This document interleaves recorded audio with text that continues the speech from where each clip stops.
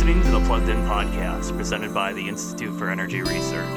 To find out more about our work, visit our website at instituteforenergyresearch.org. Welcome back to the Plugged In podcast. I'm your host, Alex Stevens. And joining me today is Robert Bryce. Robert has been writing about energy, politics, and the environment for more than 30 years. He's published 6 books in which he's covered numerous topics, including Enron's bankruptcy, the rise of Texas, corn ethanol, digital drilling rigs, renewables, batteries, nuclear energy, and the future of the electric grid. He's a visiting fellow at the Foundation for Research on Equal Opportunity and the host of the Power Hungry podcast. Robert was last on the show in June of 2020, where we discussed his feature-length documentary, Juice, How Electricity Explains the World, which is available on iTunes, Amazon Prime, and other streaming services. Robert, welcome back to the show. Thanks for having me, Alex. Glad to be with you. We want to talk today about the blackouts in Texas, and since you're a resident of Austin, Texas, and you've written a book and produced a documentary about the importance of reliable and affordable energy, I can't think of a better person to talk to about this issue. So I think it'd be valuable for our listeners just describe your experience last month with the blackouts, and we'll start there. Sure. Well, we lost power on the morning. It was the Monday morning. It was the double checking out. It was the morning of the 15th at about 1:45, and we were without power for 45 hours. And this was when the biggest blackouts occur. And in fact, now looking back, when it was clear that ERCOT's entire grid was on the verge of failure. It was at about 1:50 that morning when they had a frequency drop of down to 59.3 hertz. But in any case, we were lucky. And I published a piece later that morning, about 9 or 10 o'clock on Forbes, with the headline that this blizzard exposes the perils of attempting to electrify everything. And in the wake of that, and in the wake of the blackout, I'm even more convinced. I'm adamantly pro-electricity. But we had natural gas in our home, so we could cook. We had hot water. We had hot coffee, which when it's incredibly cold outside, that is such an enjoyable thing. And it was 12 degrees on Monday morning when we got out of bed. And so we had a diversity of fuel supplies, and thank God for that. But we also had firewood. We had a fireplace. So for us at that time, energy security meant having fuel in our cars, so we could, if all else failed, we could get in our cars and stay warm. But it was also having natural gas that we could cook, and having firewood. So it was really a lesson to me in the fact that we've taken one, that you have to have fuel security, and that means a variety of fuels. And second, that we try and shift all of our society's energy loads onto the grid at our extreme peril. Yeah, the diversity of sources is something I want to get into here, but just over the past couple of weeks, something that I've realized, grid issues are extremely complex, and it's one of those things where the more you learn about it, the more you find out that you don't know. So very fortunate to have you on today. You've been following these issues for quite a while, and over the past couple of weeks on your podcast, you've devoted a lot of time to talking to experts about what exactly happened in Texas. So I certainly encourage our listeners to go to Robert's podcast. It's the Power Hungry podcast, and check out those episodes. But could you just give us a brief summary of what you think went wrong in Texas with these blackouts? It's certainly the case that, it was an extreme weather event, but it seems like there's a bunch of different explanations that have emerged from a bunch of different people, and certainly just difficult to make sense of everything. So what's your take on this situation? Well, my take is very briefly what Meredith Angwin commented on my podcast shortly. Well, I guess it was about a week ago or several days after the blackout. She said the reason is simple: grid mismanagement, that the rules of the Texas grid did not encourage reliability and resilience, and that's the bottom line. Now, if I were to take it a step further, that the way that this energy-only market was set up in Texas, the fundamental flaw that policymakers made was that, electricity is a commodity, like a hamburger, a tortilla, or, bag of potato chips. No, electricity is a service, and it's a service that is absolutely critical to our functioning of our economy and our entire society. So we can there it is, you're right, incredibly complex, and the grid itself is the world's largest machine. It's undoubtedly the biggest, most complex, and most important network in our society. But it was the inattention to the importance of that network and its fragility that led to the ultimately to the blackout. Now we can talk about all the other reasons and the things that might be done to fix that, but the fundamental problem, I think, was this, oh, well, we'll just leave it to the market. Yeah, no, there's certain things that are too important to be just left to the market. There seems to be an issue of maybe not prioritizing reliability in terms of, and you touched on it there, that they're just treating each source almost the same. Could you maybe just talk a little bit more about the market structure there? What exactly, how exactly is it structured so that the value of reliability is being overlooked? Sure. Well, I guess the shortest way I'd answer that, Alex, is this way: that the market was set up to with these price caps that if demand got so high that generators would jump into the market because they were being offered a very high price for the electricity they were producing. So I think it was on the 16th, on a Tuesday, that ERCOT asked the Public Utility Commission to intervene. The Utility Commission intervened and said, yeah, the new cap on the wholesale price will be $9,000 a megawatt hour. Well, they raised that price in thinking that, oh, well, then a motivated generator is going to come in and provide juice because of attracted by that high price. What they found was that, in fact, very little new generation came online.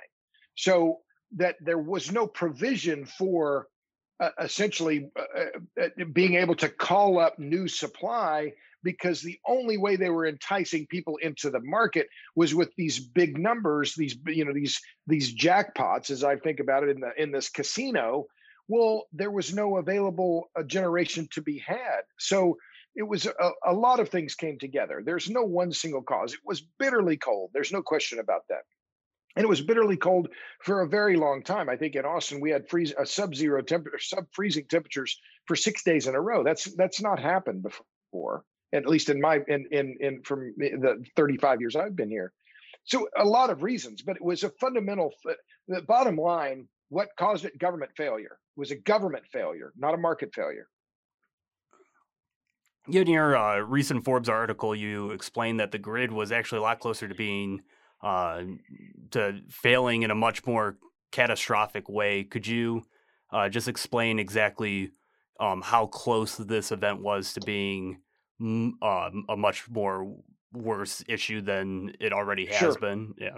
sure, gladly, because this is the part that I've thought about and haven't written about it yet. But Texas came so close to going the entire Texas grid going black.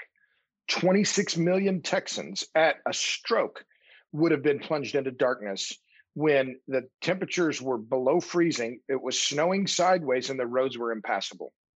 Now, think just it doesn't take very much imagination to consider what that would have meant.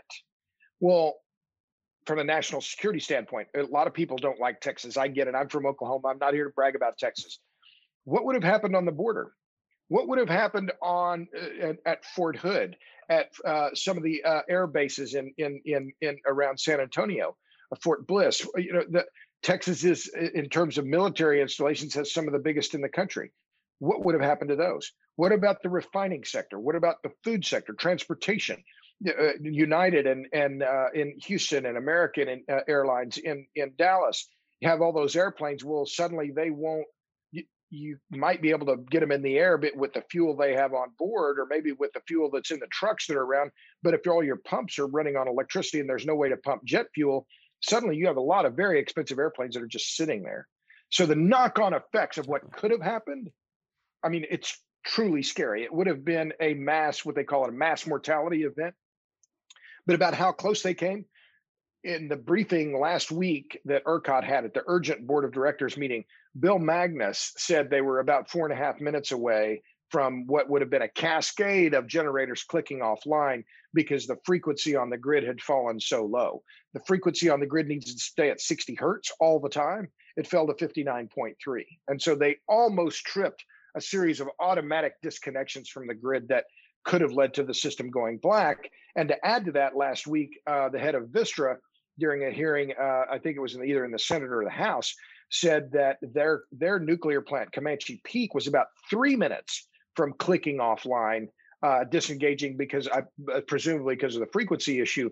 But again, I mean, only seconds really to spare, 180 seconds, 200 seconds. I mean, the potentially catastrophic failure of the Texas grid would have reverberated throughout the rest of the U.S. economy for months to come. And you've also been devoting space in your columns to highlighting the way that this exposes the problems with trying to electrify everything. And you touched on that a little bit in our intro here.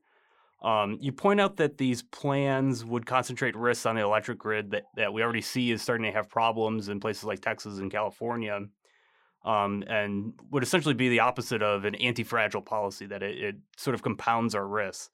So can you explain the importance of diversifying our resources in terms of where we're getting energy from?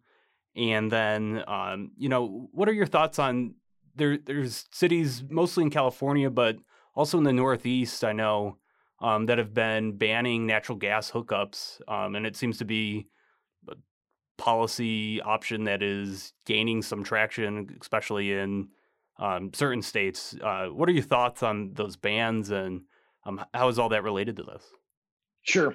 Well, let me back up and talk about the electrify everything issue in terms of the winter months, because this is where the resilience and reliability of energy supplies is the most obvious. And I didn't quite understand this until Richard Meyer from the American Gas Association spelled it out, and he did so on his Twitter account. But he pointed out that during the winter months, the amount of energy that is delivered through the gas grid is something on the order of 3 times the amount of energy that's delivered. The amount of energy that's delivered on the coldest day of winter with gas is roughly 3 times as great as the amount of total peak energy delivered by the electric grid during the hottest days of the summer. Now, when you think about that, you think, well, how can that be? And, as my dad used to say, too soon old, too late smart. Well, you think about it. If it's zero, say 0 degrees Fahrenheit, and you want it to be 70, well, you've got to cover 70 degrees of a temperature differential. Whereas in the summer, say it's 100 degrees and you want it to be 70, well, that's only 30 degrees. Now, it's still significant, but that gap in the winter is twice as big as it is in the winter. The gap in the winter is twice what it is in the summer in terms of the delta in terms of temperature. Well, so the reality is that our grid already is being taxed. The electric grid is being taxed to the maximum, but the gas grid was able to deploy. There were very few natural gas outages. There was one here in Austin for a brief time, but it's easier. It goes back to it and proves an old saw in the utility business, which is that it's easier to move molecules and electrons. And so the gas grid is if we want resilience, if we want societal resilience, which should be a focal point, absolutely, for our energy systems after 9/11, after Hurricane Sandy, after COVID, we need resilience. And electrifying everything would do the exact opposite. It would put all collectively, mixing your metaphors here, but all of our energy eggs in one basket. And if that basket fails, the catastrophic effects would cascade through the entire economy. So what is even more amazing and stunning and frankly maddening, because this blackout really has changed my attitude on a lot of this and made me realize, no, these issues are too important to be, in some cases, to be polite about it. It's just that the blackouts are happening, and yet these same groups, and they have tens of millions of dollars behind them, are pushing this electrify everything in spite of what is a clear warning shot about the fragility of our electric grid and the necessity, the national security essentiality of the gas grid. And yet they're saying, oh, we'll just do without it because of climate change. No, wrong. Decarbonization is a goal. Climate change is a concern. It's not the only concern. Yeah, and I know something that you've written on in regards to that topic. I think it was a report that came out maybe June or July of last year, that these bans have effects on certainly lower and middle class income people, that it affects them much more than, say, somebody who's in a higher income situation. Could you just talk Sure. about a little bit about, just beyond the reliability issues, the sort of equity concerns also with the natural gas ban? Sure. Well, the people who really study this call it the energy burden. So I'm lucky. I don't consider myself rich, but I'm comfortable. Well, the percentage of my income that I spend on energy is smaller than, as a percentage of my total income, than someone who's living in poverty and trying to stay warm in the winter. And they're spending more of their disposable income on energy, so they have a higher energy burden. Well, this electrify everything would de facto be a regressive tax on low income people. Why? Because electricity costs on an energy equivalent basis 4 times as much as natural gas. So when it comes to home heating, when it comes to cooking, when it comes to drying your clothes, heating water, things that energy services that are done in the home, in many homes in California, it's 80% of homes have a natural gas hookup. They're using energy services with a very low cost energy form, in the form of natural gas, and they're burning it directly. So this idea, oh, we'll electrify everything. Well, one is, not only is it a regressive tax in that you force the consumer to use a form of energy that is 4 times as expensive, even if you assume it's that a heat pump or an electric appliance is twice as efficient as it used to be. Okay, well, still you're talking about a doubling of their energy costs. It's a regressive tax. It's just wrong. And yet these bans, there are over 40 communities in California now that have passed bans. The city of Seattle has done this, passed one as well. 12 communities in Massachusetts are now itching to pass bans. These are just completely wrong-headed, and it's the idea that climate change is the only concern. No, it is not the only concern. We have to understand that low and middle income people should not be, we should not be increasing their energy burden. And that is completely lost or ignored by these groups that are pushing this agenda. It's definitely striking that this is taking place in states like California, where I believe they have the highest poverty rate out of any state in the U.S., or if not the highest, That's they're one of the that's highest, I right. believe. That's Um, right. The number of people living in poverty in California is over 7 million. The number of people living in poverty in California is roughly equal to the entire population of Arizona. yeah. And their energy bills are going up because of all the regressive policies that they've passed.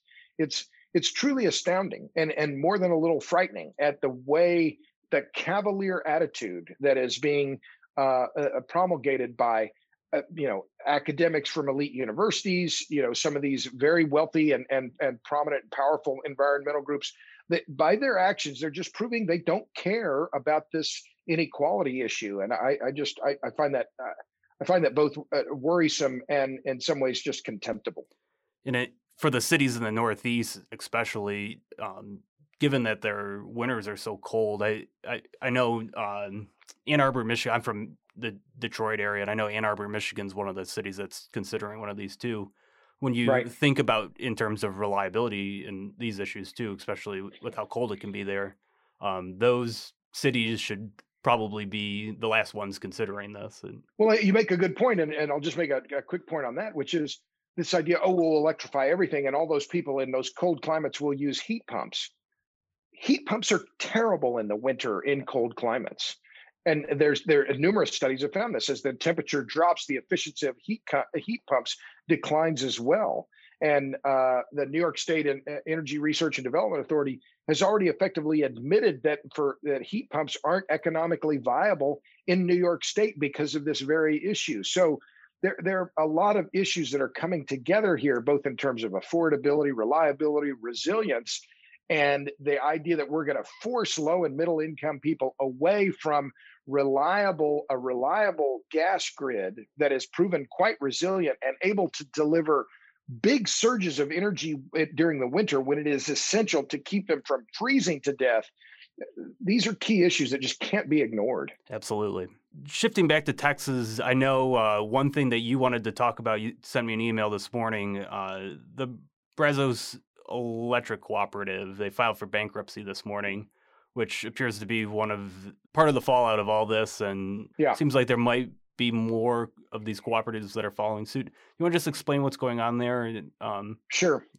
Well, this is a very worrisome trend in what's happening in Texas now. Last week, during the urgent board member meeting, the board of directors meeting at ERCOT, there was a discussion about ERCOT's liquidity. So, to understand what's happening here, so ERCOT acts as the best analogy is an air traffic controller with a cash register. So, they manage the flow of energy from the generators then to the distributors who then distribute it to the companies, and they collect money as kind of a middleman and make sure the generators get paid for their electricity and that the people who are using the electricity pay them. So they're a payor and a payee for all these market participants. Well, what happens if one of the market participants then defaults on their obligation to ERCOT? Well, ERCOT made it clear last week that if there is a default, that the cost of that default will be shared among all the rest of the market participants. Brazos Electric Cooperative this morning, this is now Monday, they filed for bankruptcy, and I believe that the total total liabilities they expressed was $2.1 billion. Well, so then if that's the only one, then maybe that's not going to, be such a big deal in terms of ERCOT. But I bet there are more bankruptcies coming. And in fact, last Friday, ERCOT said it was $1.3 billion in cash short already. Well, now they're another 2 or so billion. Well, now they're 3.3 billion at least cash short. Where is the money going to come from? There's no indication of how any of this gets resolved. I mean, you talk about a scary situation where this system that was set up that was supposed to leave everything to the market, everything's going to sort it out. No, it's not going to get sorted out. And I fear that the only option is going to be at some point that the legislature is going to have to intervene, and every Texas taxpayer is going to be on the hook. Yeah, we'll certainly be keeping an eye on things as they unfold there in Texas. Is there anything that we haven't covered that you think our listeners should know? Sure. Well, a couple things, I guess, since you asked. One was that there's no question now that nuclear generation performed better than any other form of generation in Texas. And this is key. Yep. I'm adamantly pro-nuclear. If we're serious about CO2 emissions, we have to be serious about nuclear, and yet we're deeply unserious. And in fact, this year, there are over 5 gigawatts of nuclear capacity that are slated for closure. 2 nuclear plants in Illinois, Dresden and Byron, and Indian Point Unit 3 in New York. The Texas blackouts prove beyond a shadow of doubt, if we're serious about resilience and reliability, those nuclear plants need to be kept open. I mean, even if you take the CO2 out of the picture, those plants should be kept open. Second, and this fits into something I've been talking about for over a decade: natural gas and nuclear. If we're serious about reducing emissions, small footprints, low carbon, and low cost, natural gas and nuclear are the keys. So I've already talked about the importance of nuclear during the blizzard in Texas, but natural gas, for all of the maligning that's been done of natural gas, it couldn't deliver, et cetera. No. Natural gas performed the most of the heavy lifting during the coldest days of the blizzard. It's time for the United States to understand that natural gas is strategic fuel that is critical to our energy security and therefore our national security. It is domestic, it's low carbon, it's low cost, it's abundant or even super abundant. And the efforts to get rid of natural gas, again, like this idea of electrifying everything, we do so at our peril. There's certainly a long conversation that we could have about pipeline infrastructure when it comes to natural gas, and certain states, New York comes to mind, where obviously the infrastructure is being blocked. That might be a discussion for another time, but but it's of a piece with this attitude of, we'll do it all with renewables, and how incredible it is that New York would be making these claims, shutting down their nuclear plant, the last one downstate. They have some nuclear plants that are upstate, closing down one of the most critical pieces of infrastructure in terms of electricity for New York City, but at the same time blocking natural gas pipelines and saying we'll do it all with renewables, when the resistance to big wind, the resistance to large-scale wind projects in upstate New York has been so fierce that the state is trying to overrule local communities in terms of zoning. So these are all, unfortunately, of a piece of this demonization of hydrocarbons that are with this dream that we can replace them with renewables, and it's just it has no basis in reality. It's extraordinarily worrisome. And as I said, the events of the last 2 weeks have really changed my attitude on these things, because it has just so underscored the importance of energy security for me, both on a personal level and also as I think about it for the United States, for Texas, and for the United States as a whole. I think that's a great place to leave it. Robert, thank you again for your time today. Always great to have you on. And as I said, I encourage our listeners to check out Robert's podcast, Power Hungry Podcast, and his documentary that he released last year was excellent. Juice: How Electricity Explains the World. Robert, thanks for your And time I'm today. Thanks a million, Alex.